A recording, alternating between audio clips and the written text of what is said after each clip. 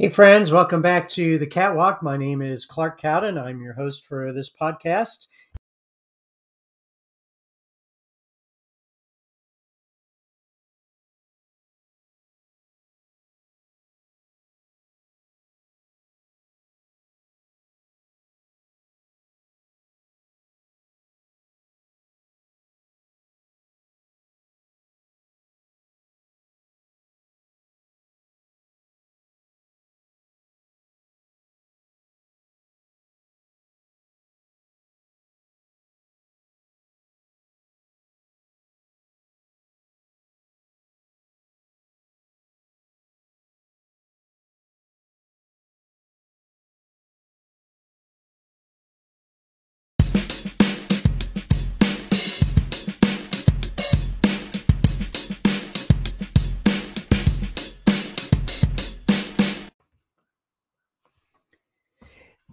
As Lauren Daigle sings about in her song, Come and See, this is one of the invitations God gives us at Christmas each year.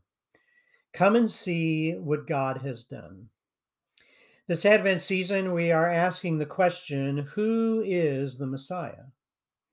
Who is this baby who was born in the manger on Christmas Day? One of the things the Bible tells us is that the Messiah is the Creator. We read about this in Colossians chapter 1, verses 13 to 23, which says this: For he has rescued us from the dominion of darkness and brought us into the kingdom of the Son he loves, in whom we have redemption, the forgiveness of sins. The Son is the image of the invisible God, the firstborn over all creation. For in him all things were created, things in heaven and on earth, visible and invisible, whether thrones or powers or rulers or authorities, all things have been created through him and for him. He is before all things, and in him all things hold together. And he is the head of the body, the church. He is the beginning and the firstborn from among the dead, so that in everything he might have the supremacy. For God was pleased to have all his fullness dwell in him, and through him to reconcile to himself all things, whether things on earth or things in heaven, by making peace through his blood shed on the cross. Once you were alienated from God and were enemies in your minds because of your evil behavior.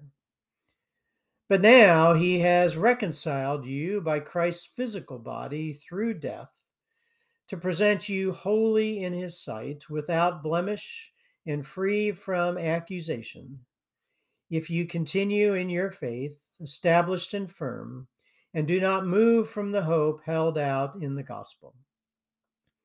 This is the gospel that you heard and that has been proclaimed to every creature under heaven, and of which I, Paul, have become a servant. When Paul wrote these words, he was asking three questions. What are the powers? Who runs our world? And what has God done? First of all, what are the powers?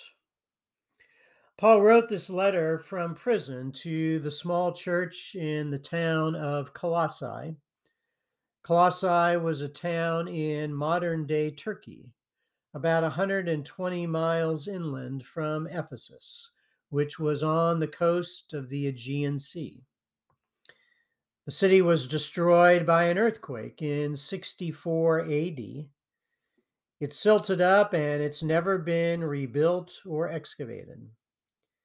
His letter was designed to be read out loud in their little church. In explaining to them who Jesus is, Paul says in verses 15 to 17 that Jesus is the image of the invisible God. He is the firstborn of all creation. All things in heaven and on earth were created in him, both visible and invisible, including thrones and powers and rulers and authorities. He's before all things, and in him all things hold together. So, what are the powers he's talking about? Well, back in those days, when things went wrong in the world, people didn't blame each other, they blamed the gods. They believed the god Artemis was hostile to the god Pan. The god Earth was angry with the god Apollo, and that Athena and Aphrodite were fighting with each other. When the gods fought with each other, they created problems on Earth. They believed the Earth was full of hostile forces. So, if you're going to travel on a boat, you needed to appease the sea god first. If you were fighting a war, you needed the god Mars on your side first. If you were in love, you had to ask for help from Aphrodite. A lot of people lived in a spirit of fear and uncertainty because they didn't know what kind of mood the gods were in and what they might do to them. People tried to stay out of trouble and not upset the gods. They worried there was a demon behind every bush. They believed that Earth was a battlefield where the gods fought with each other. So these are the powers that people would have had on their minds when Paul wrote that Jesus created all the powers and rulers and authorities of our world. What he's doing is he's changing the narrative. He's saying that Jesus is the one true power source of our world. All of these other gods that their culture believed in weren't real gods. They didn't really exist and they didn't have real power. Jesus has the real power. Our Messiah, Jesus, is the image of the invisible God. He created everything we see in heaven and on earth. He came before everything else. The reason our world holds together is because of Christ. Without Christ, our world would come apart. Paul is telling people in this little church, you are worried about the wrong powers. You don't need to live your life in uncertainty and fear. You're not at the mercy of these other forces. The only God you need to concern yourself with is Jesus. He created our world. He created you and he loves you, so you don't need to be afraid of him. This leads to the second question, which is who runs our world? Nations actually don't run our world. Russia, China, England, the US, these nations actually don't run our world. Businesses like Facebook, Google, Microsoft, Twitter, they don't run our world.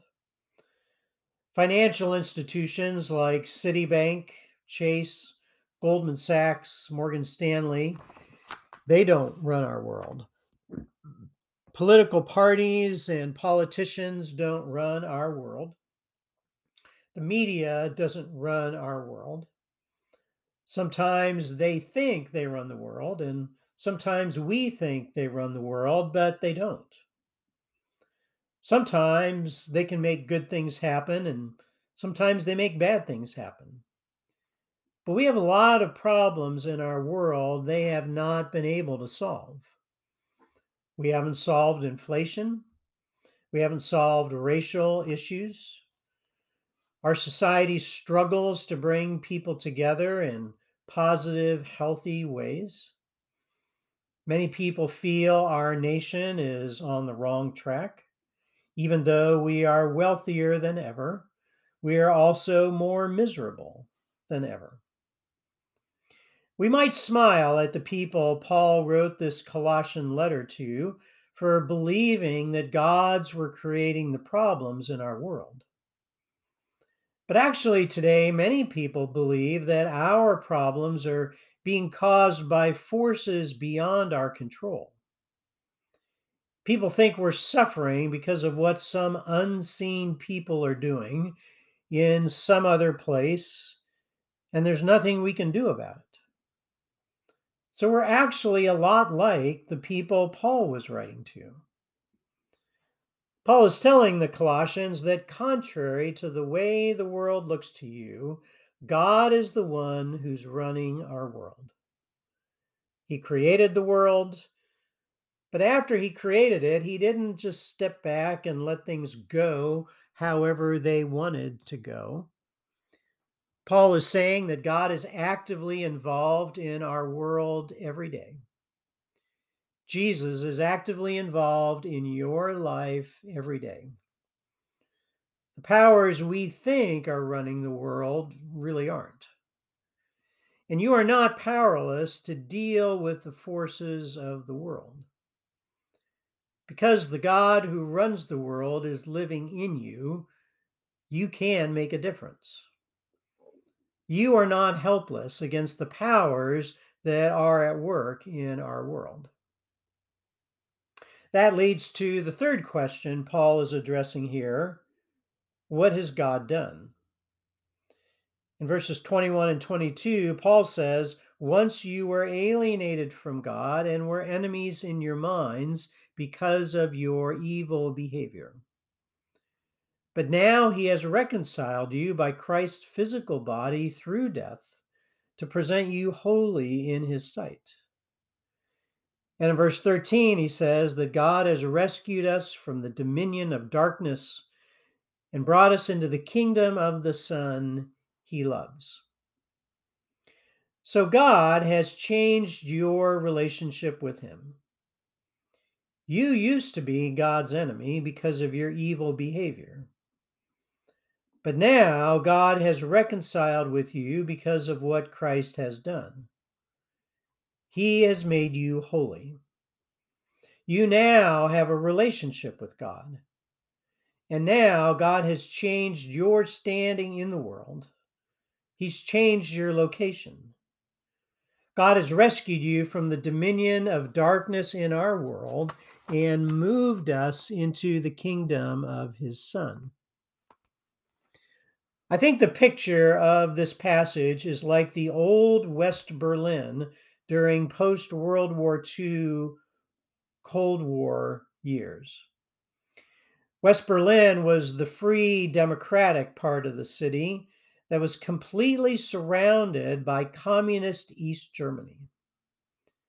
People who lived in West Berlin had all the freedoms of the Western world, but they were surrounded on every side by a completely different power system.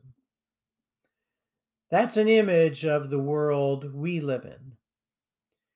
When we become Christians, God transfers us out of the dominion of darkness and moves us into the kingdom of the Son. We now live as completely free people in God's completely free world.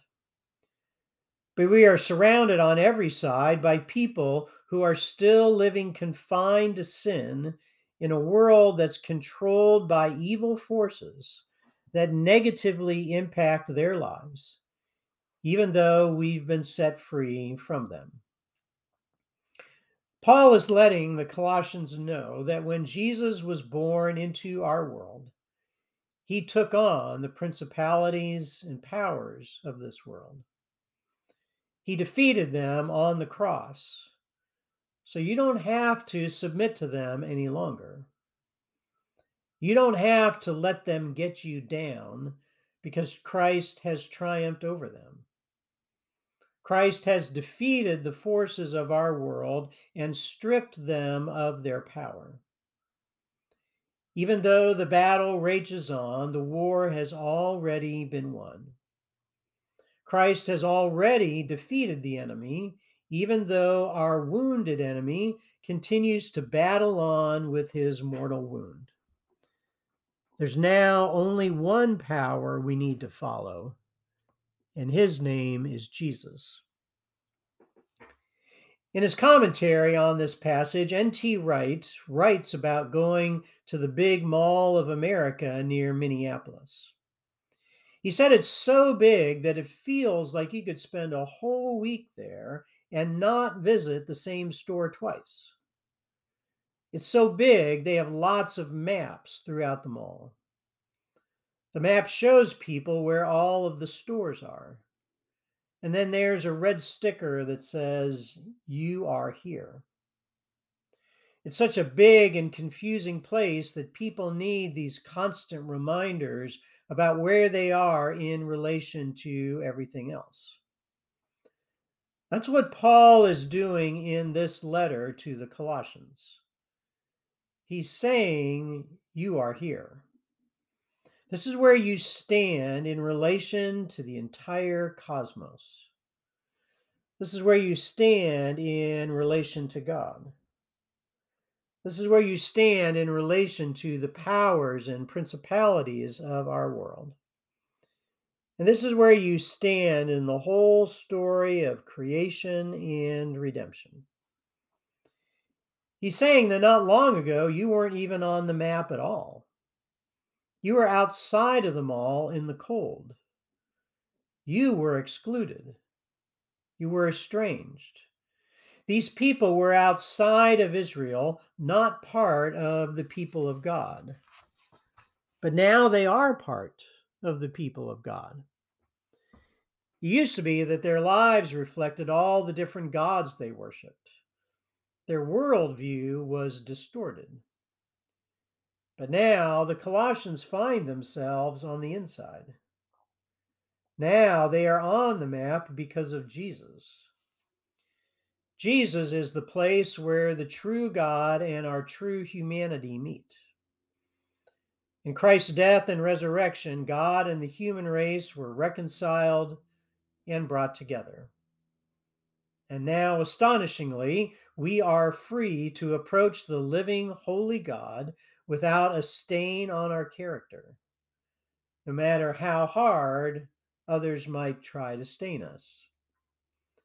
Christ has cleansed us and set us free, and we will be that way forever. So, as we approach Christmas Day and ponder who the Messiah is, Paul is letting us know that Jesus is our Creator. The people and the things in our world that we think have power have hardly any power compared to Jesus. People we think run our world really don't. And God has done more for us than we realize. As Lauren Daigle sings in her song, "Come and see what God has done."